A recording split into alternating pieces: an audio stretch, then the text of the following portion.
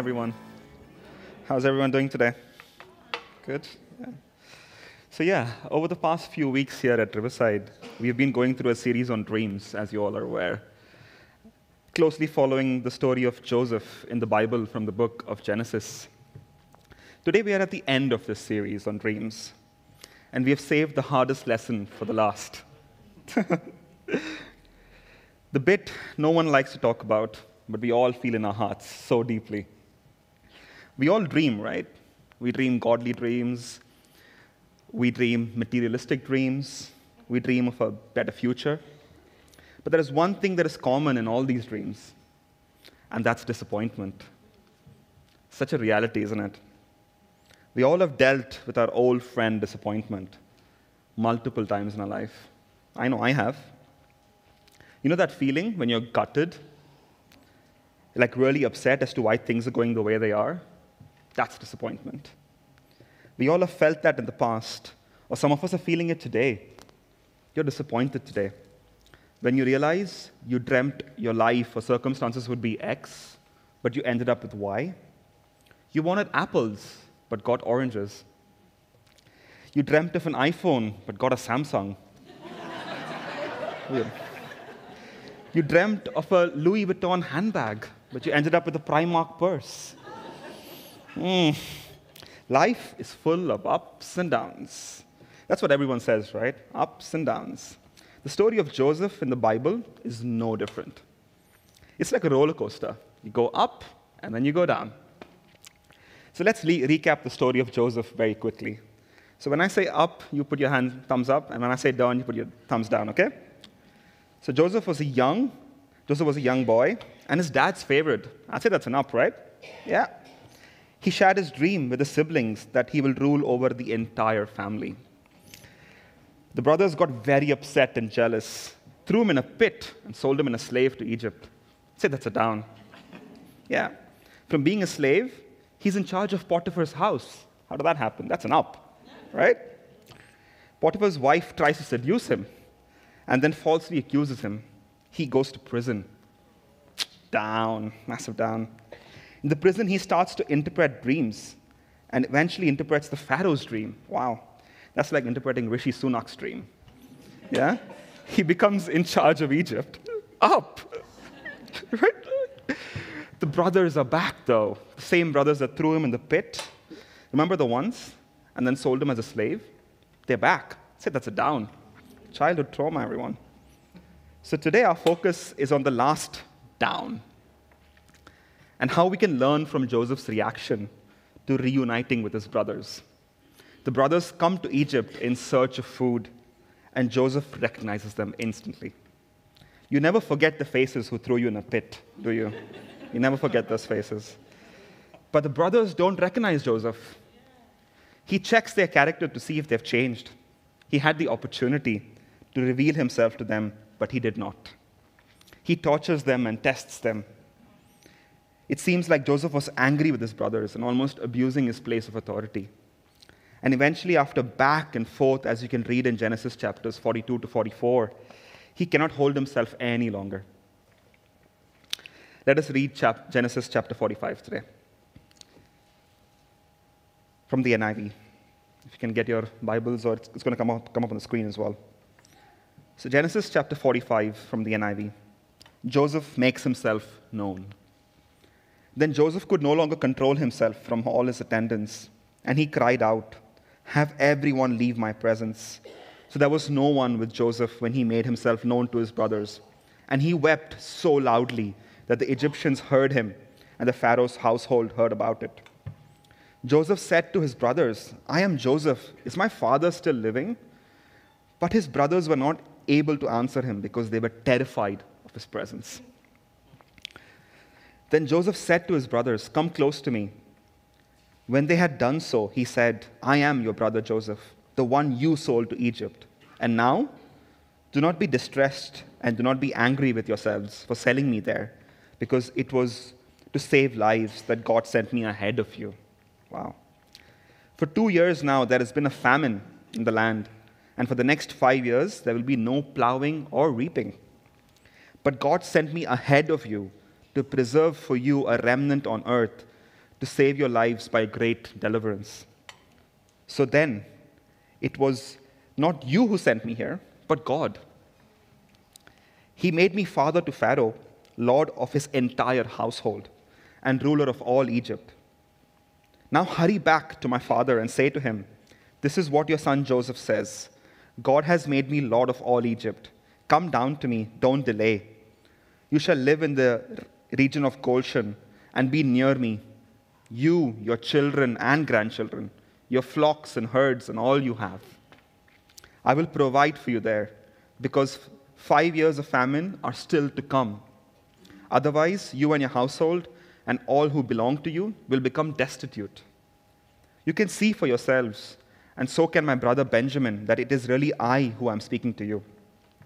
Tell my father about all the honor accorded to me in Egypt, and about everything you have seen, and bring my father down here quickly.' Then he threw his arms around his brother Benjamin and wept. Benjamin embraced him, weeping, and he kissed all his brothers and wept over them. Afterward, his brothers talked to him. When the news reached Pharaoh's palace that Joseph's brothers had come, and Pharaoh and all his officials were pleased, Pharaoh said to Joseph, 'Tell your brothers, do this. Load your animals and return to the land of Canaan, and bring your father and your families back to me. I will give you the best of the land of Egypt, and you can enjoy the fat of the land.'" Wow. You are also directed to tell them, "Do this, take some carts from Egypt for your children and your wives, and get your father and come. Never mind about your belongings, because the best of Egypt, of all Egypt, will be yours." So the sons of Israel did this. Joseph gave them carts as Pharaoh had commanded, and he also gave them provisions for their journey. To each of them he gave new clothing, but to Benjamin he gave 300 shekels of silver and 5 sets of clothes.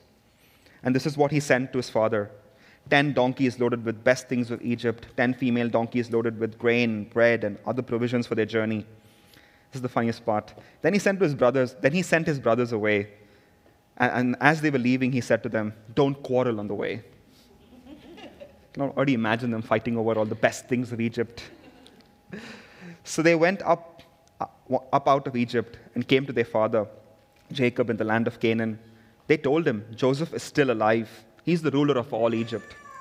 Jacob was stunned. He did not believe them. I would be as well.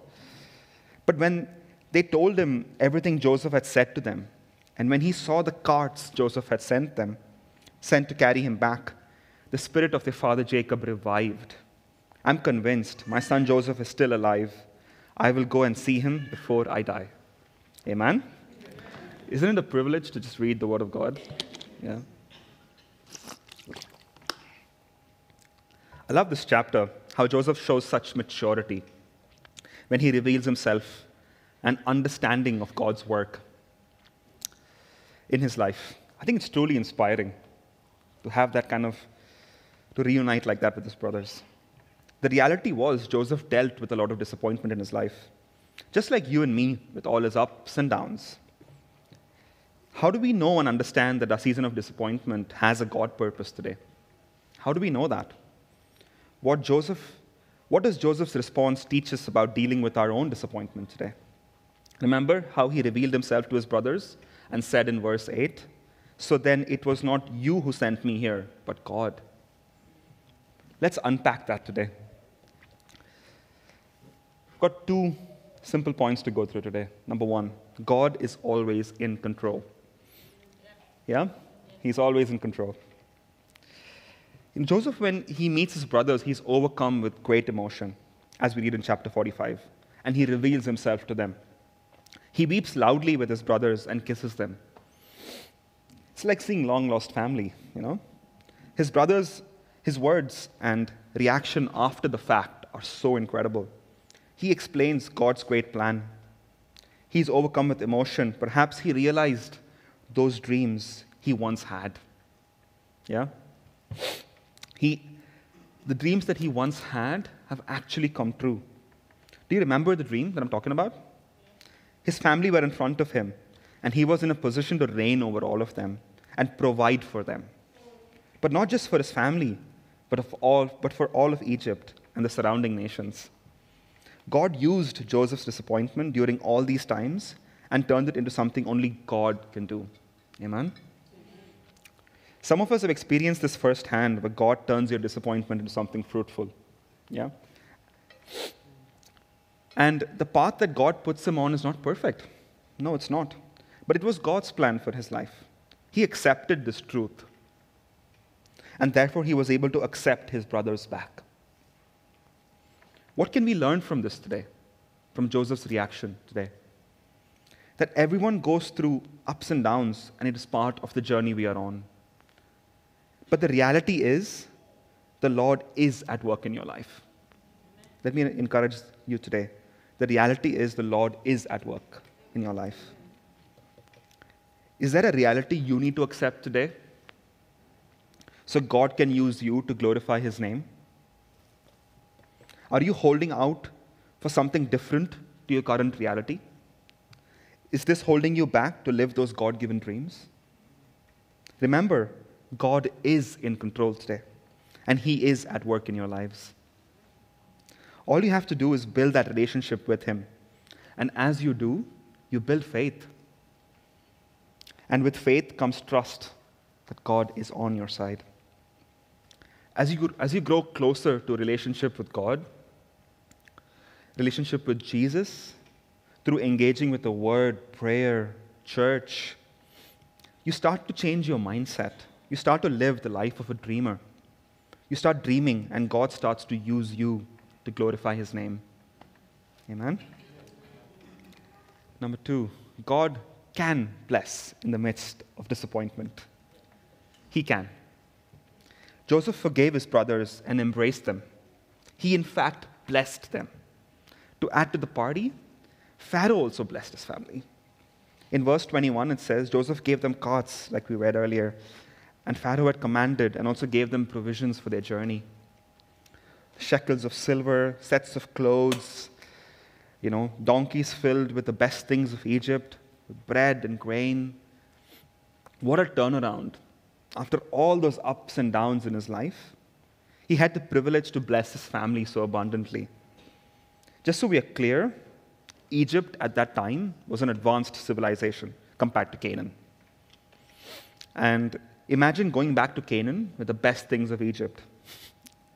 If we compare this to today, this is equal to taking the whole of Oxford Street with you to a deserted island where people haven't seen a phone screen in their life. Imagine the shock when they saw all these amazing things in front of them. That's a significant blessing. Joseph, being in such a position of power, blesses his family beyond their wildest imagination. And let us not forget, this is in the midst of a famine. We are in year 2 of a famine. And still, they are blessed abundantly.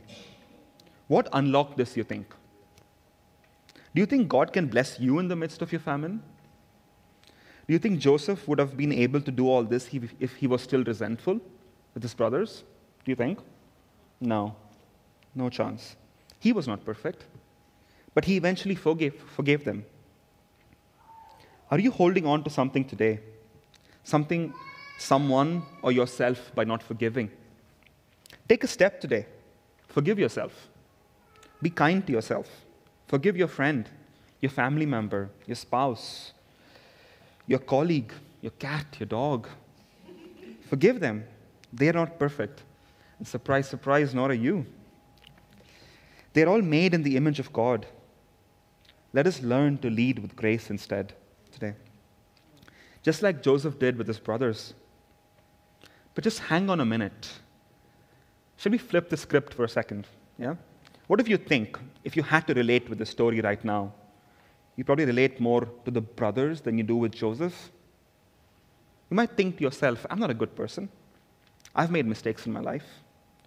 Do you think the same jealous brothers could not have been jealous again? Yeah? Seeing Joseph in a position of power must have been so hard for them. Yeah, after throwing him in a pit and then seeing him as the ruler of Egypt, must have been hard.